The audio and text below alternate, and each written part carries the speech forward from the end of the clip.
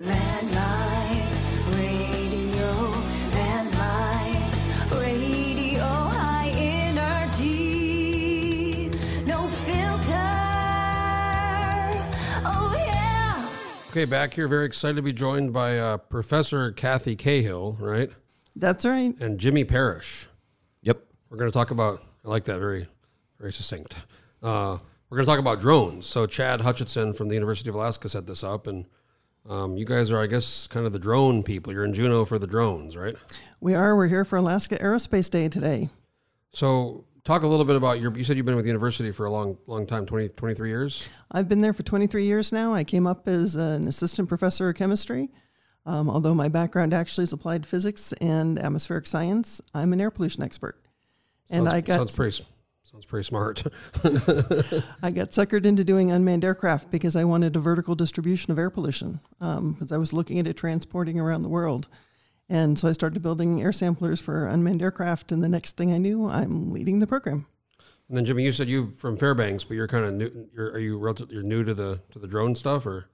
Yeah, I'm relatively new to the drone industry. It's not really my background. I kind of got started in public policy back in the day, and working with Kathy on some various projects. She brought me along onto the team about 6 years ago. So I'm new to this, relatively new to this. So I saw the press release. You mentioned the Alaska Aerospace Day. So talk a little bit about what that is right now. What's going on with all of the aerospace and aviation things happening? So this was a great opportunity for us to present to the Senate Labor and Commerce Committee during an hour-and-a-half hearing that really focused on some of the key things happening in aerospace in Alaska.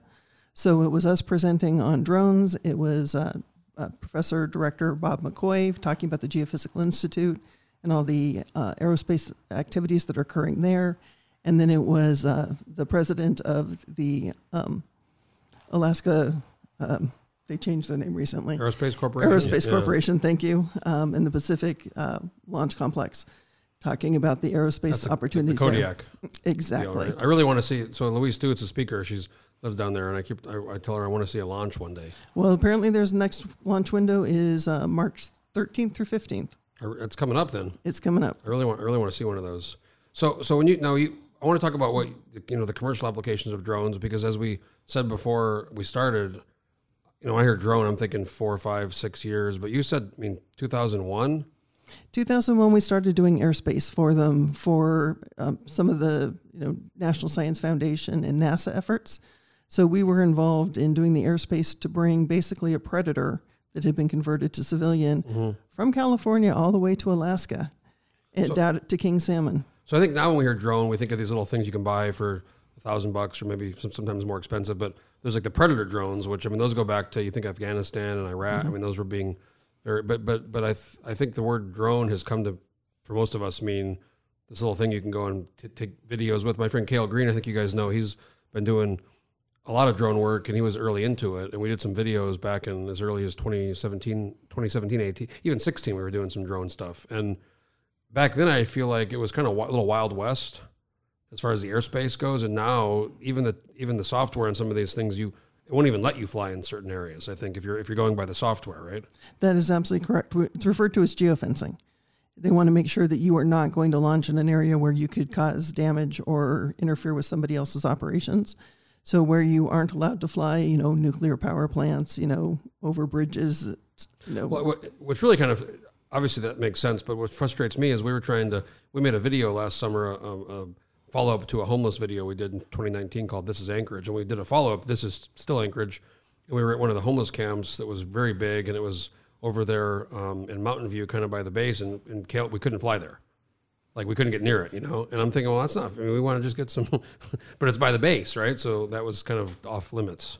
And that's the concern, is there are some national security issues. You want to make sure that you don't have somebody spying on your base, spying on your people, that every drone that is operating in that area is being operated by somebody and trust, as opposed to having people being able to fly randomly there and you don't know who they are.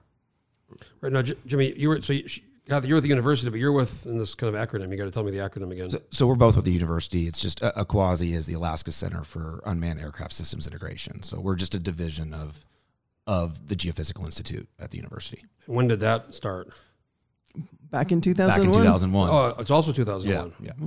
So What are some of the applications? I mean, I'm thinking, this huge state, the pipeline, search and rescue. I mean, what are some of the applications of drones? I know Amazon's been talking about dropping things off. You're definitely hitting on all of those that we're looking at, and we're really at the forefront of what you're talking about. So for Alaska, cargo delivery, large platform cargo delivery, servicing rural Alaska, moving big time cargo in and out of villages, so we can start to look at things like, as Dr. Cahill mentioned earlier, reducing the cost of diapers and milk in the villages, those necessities that's really driving up the cost and making it hard to live in rural Alaska.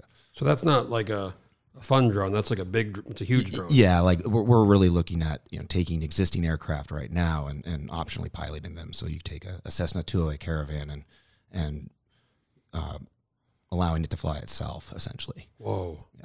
And we're going to be doing that soon. So, in fact, the companies are doing that now. We've got 3 of the major companies looking to fly this summer off of Fairbanks International Airport. So how much of this requires like the FAA? Because, the state doesn't really, the FAA controls the airspace. Right? We're hand in hand with the FAA on this.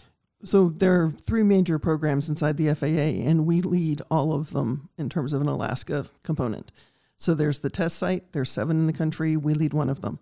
There's the Beyond program. What do you mean test site for? It's a test site for unmanned aircraft systems, so basically drones. And it is designed to help you do the test and evaluation of commercial systems to get them into the airspace safely. So it's a case where we have capabilities and personnel who can evaluate your system, help you do the testing and get the data needed to prove to the FAA it's safe and get it certified. Then we have the Beyond program, which is designed to look at the flying beyond your pilot's line of sight, which right now the FAA is against because they don't want something out of the pilot's line of sight to run into something. You can't do what general aviation does, which is see and avoid. So we are working on developing the technologies to be able to do those longer missions beyond visual line of sight, and this program is designed to help us. And then we also we're one of the 15 core schools in the FAA's Center of Excellence for UAS Research, which goes by the name of Assure, and we're doing safety research for the FAA on technologies and concepts of operations. How do you use a drone safely if you happen to be operating at the airport? So those are 3 major programs. We are key in all of them. I sit on the Advanced Aviation Advisory Committee, and we were just part of an aviation rulemaking committee.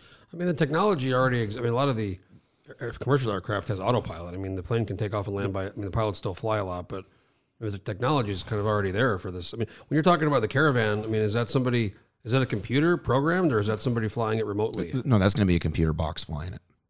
Wow, with We're going to start with a guy in the cockpit monitoring the system and everything like that, like a safety pilot. But yeah, eventually, the goal is to remove the pilot from that aircraft. And initially, there will be a human in the loop. The aircraft will be getting monitored. You've got somebody who's paying attention to it. They can take control if necessary. But the end state is people really want it to be completely autonomous. This is just initially for cargo, but could it be? Because there's the autonomous car thing, which here's where I come into that. Like, I understand the statistics, you're like far less likely to get in an accident. But I think we all like that control, like we're holding the wheel, like I'm driving the car, I'm not sitting in the, so for air, I think that might be a really, for civilian, for commercial passenger, that might be a tough sell. It is, but you start to look at the applications in the lower 48 and the necessity for regional urban air mobility and the congestions that they have down in the lower 48. The lower 48's actively pursuing these kind of fixes for their congestion problems. And so those applications up here in Alaska, when you look at getting to regional airports around Alaska, has a really good application. But you're right. Moving people is going to take time. Initially, we want to look at the cargo. That's the big need. Also, things like fire support,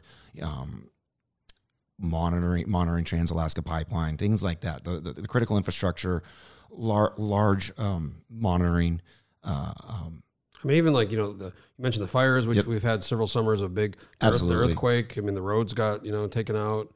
Natural disaster response is a huge application that we can really bolster here in Alaska with UAS support.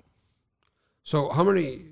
Has there been any? Now there's so many of these little drones going around, and people are using those, and then there's obviously some of the bigger ones, the more expensive. Has there been any close calls, or has there been any problems with small airplanes? I haven't really heard of any, but I'm sure there has been some incidents. There have been a couple of small incidents.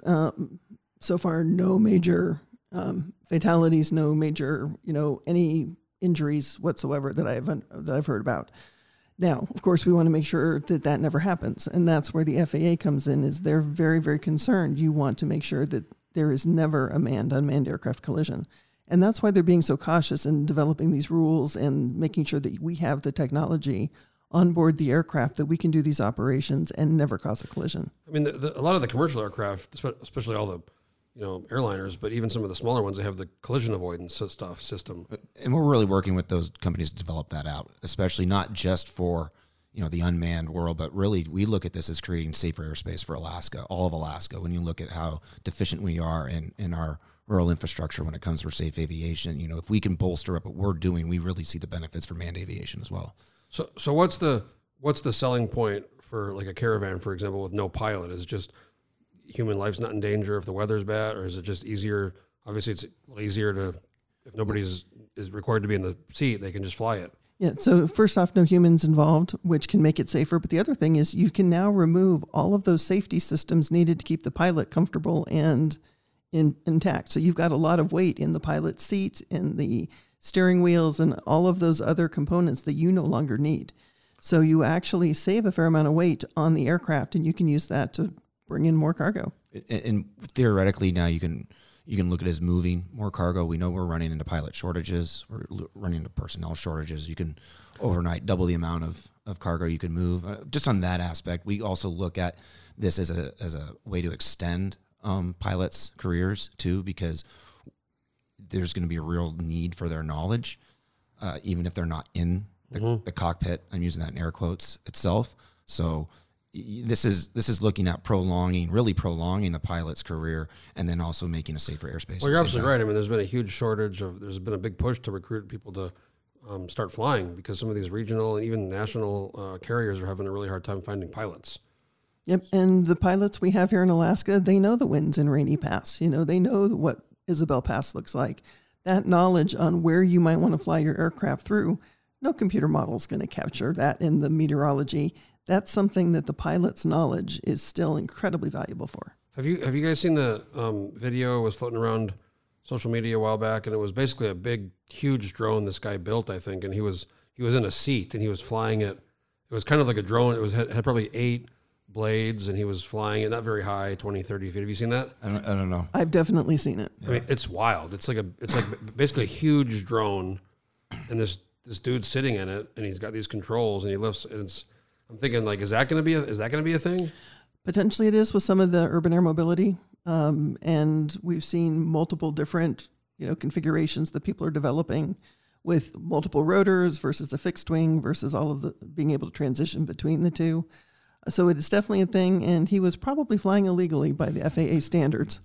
Oh yeah. It was like somebody's like big park in their, backyard or something. It was huge. I think you've seen the video, right? A big, field of grass, and the guy was looked terrified.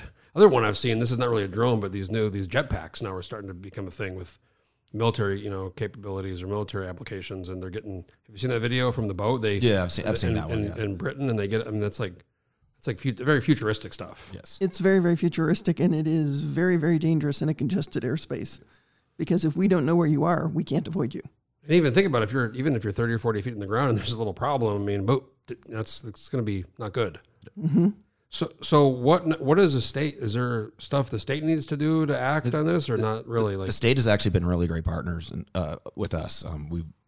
The governor's office has actually been really supportive. We've got a great partnership with the state of Alaska DOT right now, and really helping us build out what we think are the critical needs for Alaska and where we can make the biggest impact. Not just in Alaska, but then in the lower 48 as well. Because Alaska isn't just a player in this; we're a leader in this, and we really think we can lead the nation on drone applications.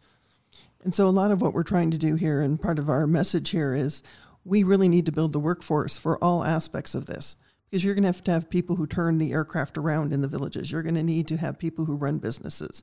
You're going to need to have operators. You want to have people who develop the payloads.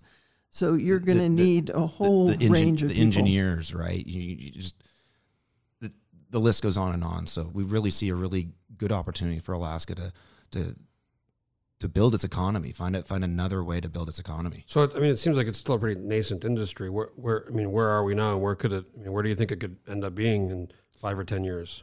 If we play this right, we're going to be doing billions of dollars worth of operations across the nation in the not too distant future. And it is going to be everything from some package delivery doorstep to doorstep in highly urban areas to doing longer range cargo. We think a lot of the missions we're concerned about in Alaska are going to be the first to be approved because we have very limited ground risk in terms of we're not going to wipe out a school full of kids because there aren't any schools full of kids between, Fairbanks and Circle. So it's like you're flying over, California or right. somewhere. We might hit some moose or caribou. So, Yeah. So for us, we really think that Alaska will be the leader, and people are telling the folks who want to do the cutting edge stuff, if you're going to do it in the United States and you want to get in early, you go to Alaska. They said either Africa or Alaska. And so when we get that, two wildly different places, but with some very similar applications in terms of remote support. And you look at things like medical supply delivery. We're actually doing a delivery with Merck Pharmaceuticals here the first week of May with Alikaka and Alatna when the river breaks up, so we can do medical supplies between the two villages. Is it an unmanned or a drone? A drone delivering. So with Merck Pharmaceuticals, and Merck really wants to make a big impact in Alaska. And so that's what we're finding is doing this. Some of the larger companies out there really understand the need for what we're trying to do and understand the impact that can have. And so we're really getting good traction. It's now just getting out there and getting the work done. And getting the regulations changed. And the state's been very, very helpful in trying to come up with wording that's appropriate for federal statute so that we can enable this legally and hopefully get Alaska first. Yeah, I mean, this is not, I guess, directly related, but now with this Russia airspace thing, and this is... Oh, it's related. Alaska has been, the Soviet Union time, there was this huge, now the planes can go farther, and they've done some improvements on distance, but now I'm looking at the flights of some of these planes, and they're having to divert Russia to Asia, so... cargo I think we even saw during COVID, Anchorage became one of the busiest cargo airports in the world. Yeah, and we're absolutely looking at that, Jeff. That's a great point. We look at what you could do with Ted Stevens International Airport, and you could basically, with unmanned air cargo, you could basically turn the whole state into multiple unmanned air cargo airports and really service international cargo. And you look at automated warehousing and package transfers, you look at all that kind of infrastructure to support that. There's a real opportunity for Alaska to lead in this. And Fairbanks jumped right on it. So the Fairbanks North Star Borough actually passed a resolution supporting Fairbanks International Airport becoming a cargo hub for unmanned aircraft operations. Yeah. Oh, wow. That was recently? That was last year, yeah. So how many people are involved in the University of Alaska in the drone kind of program? So if for our program, and so this doesn't include the folks at UAA and UAS and some of the other more faculty types, we've got about 20 between UAF employees and contractors, and that group is, I like to say, we're running a military flight wing as a business in the university. So it's the best and worst of all worlds. So we have everything from very operationally focused pilots. A lot of them are former Army warrant officers. So yeah, like Army pilots. Exactly. We've got a bunch of engineers who are Air Force by training. We have, of course, all the science talent of the University of Alaska we can tap. And you've got people like Jimmy and myself who, we wouldn't know a military aircraft if we saw one. So you have really the full range of people and capabilities. That gives us the flexibility and the capability to address these issues, because we can do anything from Jimmy working the legislative side to our director of operations, Nick, going in and, designing an operation, to Lee, who was our airframe and power plant mechanic, maintaining the aircraft. So we can do the whole mission, from concept to end. So do you have aircraft now? We do. We have a full fleet. Yeah. Oh, what do you have? What do you have? Well, we have quite a few different smalls, just various smalls, which is under 55-pound aircraft. And then with our larges, which are considered Group 3 and above, we have a 16-foot wingspan, 300-pound twin-engine Griffin Aerospace Sea Hunter. And then we have a fleet of DRS Centuries, which are single engine, 12-foot wingspan, 400-pound aircraft that we got from the Naval Postgrad School. Like a hangar or something? We do actually in Fairbanks International Airport. As of June 1st, we have a hangar. Yeah, I need to get up there. You do and check actually, that, yeah, check that out. But and you brought up the DoD aspects. We're doing quite a bit of DoD as well. So we definitely see the need of supporting the DoD. I mean, I know the cargo and shipping and all that sounds really good, but I think for me, the search and rescue element seems to be one of the maybe most useful applications where people are on a mountain and maybe you can't get them right away, but you can take them something, food or blanket or medical equipment. Yeah, we see the complete potential here. We can find them. We can drop them goods. We can serve as a communications relay. If they're at the base of the valley and their cell phone can't connect, we can send an unmanned aircraft with a communications relay that can then serve as a relay. So you can actually communicate at that point. The opportunities are important. Medical supply. If you happen to have a village that is fogged in, you can't send a normal bush pilot. You can't fly visual flight rules. But we can send an unmanned aircraft in and deliver that needed supply, even though the conditions would prohibit it otherwise. In fact, a few years ago when Hawaii had their volcano eruption, Kilauea? Yep. Department of Interior was able to actually use some drones in that very similar aspect. We've been working with the Department of Interior's lead, Brack Hekowitz, and they were able to fly drones in because of the smoke layer. They couldn't see anything, but they get a drone in there above the person, and the person could follow the drone out to safety. It was probably about 20 feet above its head. Yeah, I mean, this is the kind of stuff where these things probably are very expensive, but you're never going to send a person in. Right. But you can, okay, if you lose some money, that's bad, but nobody's going to die. That's the way we're looking at this. It's the dirty, dull, and dangerous missions out there. Let's remove those from being in the hands of being a human, because that's the risk of human life right there. So, I mean, what do you, I guess, how are things going to look in 30 years? Completely different.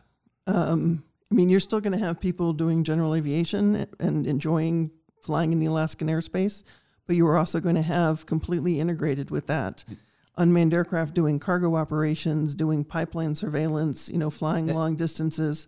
Access is just going to be greatly enhanced. I mean, you think about like the ability to access Alaska is inhibited by the fact that we don't have roads, right? So just change that paradigm for a little bit. Now you can access Alaska. You can look things at like remote mining, because you can access that now. You don't have to scar the earth by putting in these roads that generally take long EIS application processes. Now you don't have that as much. You have spotted, small footprint. You can really develop Alaska. You can look at things like she said, logistics, search and rescue, monitoring. All there's multiple applications, but really being able to access Alaska, I think, is going to open up so much more to this state than we've ever seen before. Well, it's exciting. I mean, I think everybody now is aware of what a drone is, and we all have friends with a drone. Like for example, Kale, he's got the kind of fancy one. Have you seen the video of this drone with a flamethrower on it? Have you seen that? What is that? Is that real? What is that about? Yes, unfortunately, our team wants one, and I keep telling them no. It's incredible. I mean, it shoots out like a 30 foot flame. So we did have one of our researchers do an application similar to that a few years back, which I can have Dr. Cahill explain a little bit more, but it was for oil spill mitigation response. It was using something, I wouldn't say that drastic. They used a flare. But yeah. I wanted. You guys should get the flamethrower drone.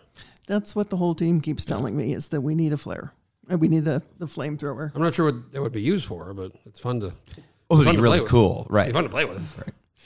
They also want guns and the pellet, backfire starters that the DOI use.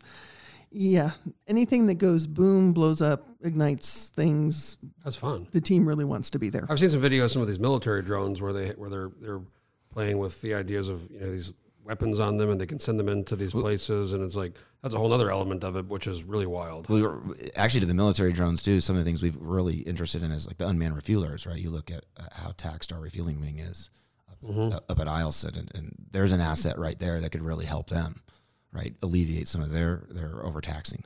And then there are some places where you really do want things to go boom, and those are counter unmanned aircraft operations. And what happens is if somebody is there and it's a terrorist attack, or it's somebody who's in the way of your flights coming in and out, that you can actually take that aircraft out of the air. And so there's a lot Yeah. of testing going on in the military to protect bases and critical infrastructure like power plants. And so counter drone is a whole aspect. And of course, our team wants to do any type, if they can get anywhere near counter drone, we're all in. The challenge is only 5 agencies have the authority to press the button because there's too high a risk of collateral damage. Well, Israel has, it's not drone, but it's Iron Dome, which is, shooting down those rockets. The other one I could think of is here in Juneau, and I think in South Central they do it too, but they have the helicopter which drops the bombs and for the avalanche mitigation, which I think the person who does that does not, I mean, they don't want to lose that job. That'd be fun, but dropping little bombs over the mountain to trigger avalanches. Well, people actually have done that from unmanned aircraft. The challenge is the person who actually does it has to be an explosive ordnance expert to be able to get the license to do that drop. But it has been done in Colorado. Wow. And we're now using unmanned aircraft here in Alaska to look at avalanche potential. So this is in conjunction with Department of Transportation. And where is the snow deep? Where do you need to use the howitzer in order to bring it down? We've just done some really nice case studies up Attican Pass. And we'll be doing Alyeska Ski Resort in the not too distant future. So is the right now is the military or search and rescue, are they using like drones for search? Is that an application that's happening right now or not really? It's an application that's happening. The permitting can be challenging if you're It flying depends on outside of restricted airspace. And it depends on the agency. So like the military isn't going to use Predator to go look for somebody domestically. It's probably just too expensive for them to do that. I got to give a real quick shout out to it's Life Med and Guardian. I actually need to sign up for this again, but for the folks listening, I don't know if you guys know, it's like $100 a year. It's pretty much nothing. And if you're stuck ever in a situation in the bush or hiking, it's costs nothing, and they'll come get you, and you don't got to pay for it, which costs $50,000 or some crazy amount of money. So my friend worked at Life Med, and they told me about this thing a couple years ago, and it's like so cheap. It's like $100 a year. It's like good insurance. It is if you're ever going to be remote or rural, and because what I've been told is always, if you can, call the Army or the Coast Guard, because they don't bill you.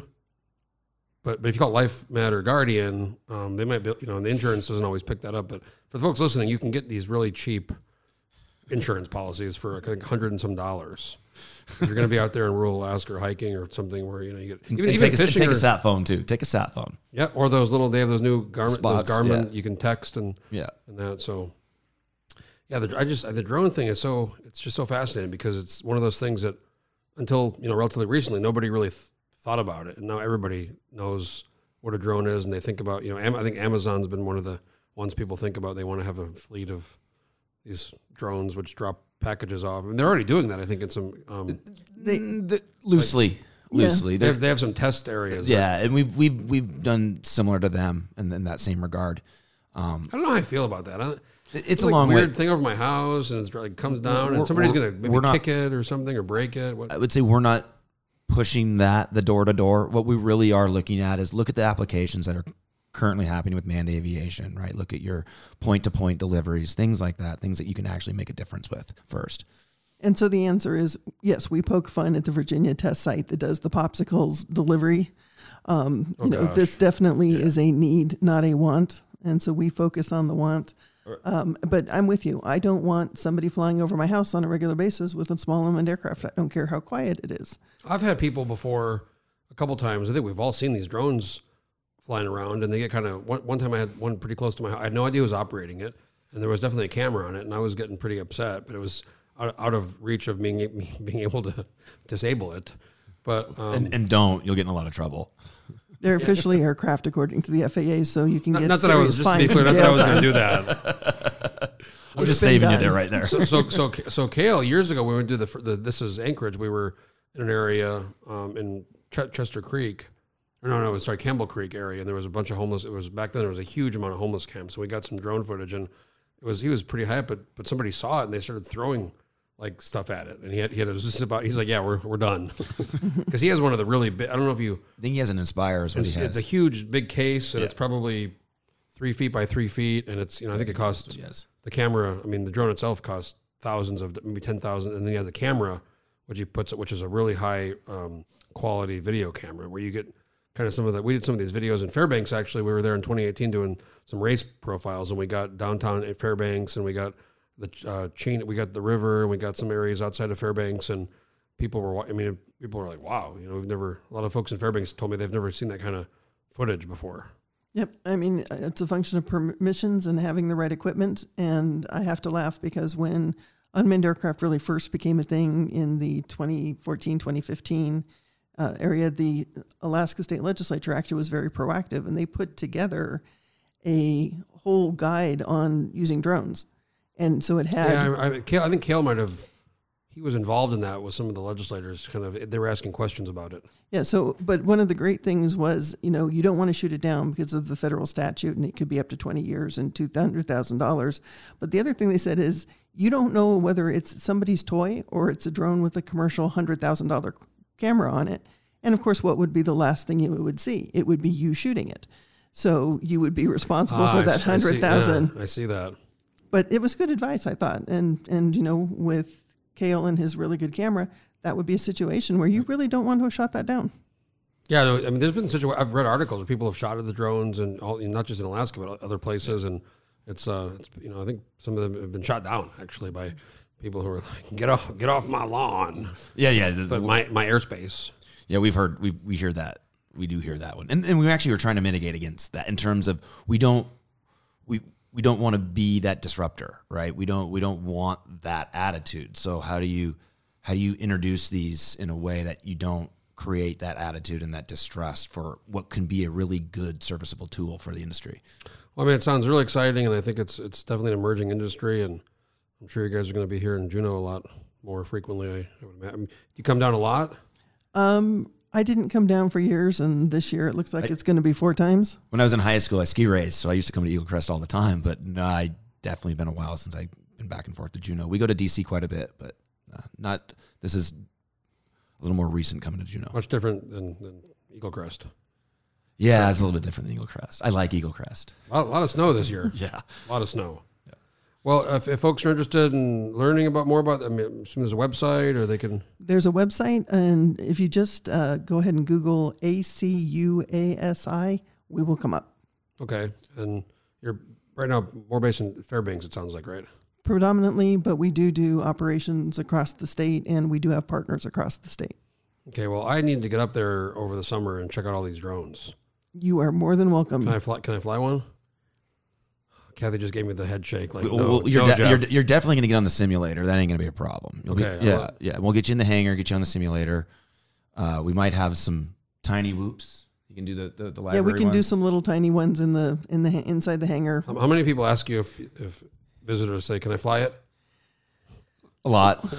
Although when they Kathy's like, "Oh God, stop." When they see the big ones, the answer is most of them don't actually say that. They get scared. They get a little. They're big. I mean, they're planes. So. But with the little ones, oh heck yes, everybody wants to fly one. Cale's big in Spire. He's got the neck. You know, it's like he's around his neck, and the controller and the iPad, and it's really awesome.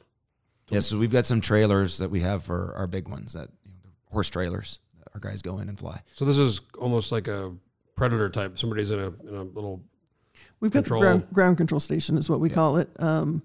But yeah, we're nowhere near as big a Predator. For example, a Reaper is a 66-foot wingspan. Yeah. Predator's about 55, 56. There's that cool scene in what's the Matthew McConaughey movie, Interstellar? Yeah. Have you seen where they land the drone and he takes it and it's flying, zipping around? That's I think it's a Predator drone, isn't it? Yeah, and since we've brought up Predator so much, I want to give a nice plug to our contractor, Unmanned Systems Alaska. His parent company, Battlespace, they fly Predator and Reaper for the Air Force, and in fact, it's called Battlespace. Yeah, they're based out of Crystal City, so they're a DC company. It's a cool name. Yeah, Battlespace. Yeah, Space Force. But our contractor, Greg Foskey, was one of the first people to ever fly Predator. He brought it up from when Army, right? Mm-hmm. When through the inception from Army, and then they passed it off to the Air Force. So we're pretty proud of him in that program. So. And then we have to give, of course, a big shout out to the Gray Eagles of Fort Wainwright. Yeah.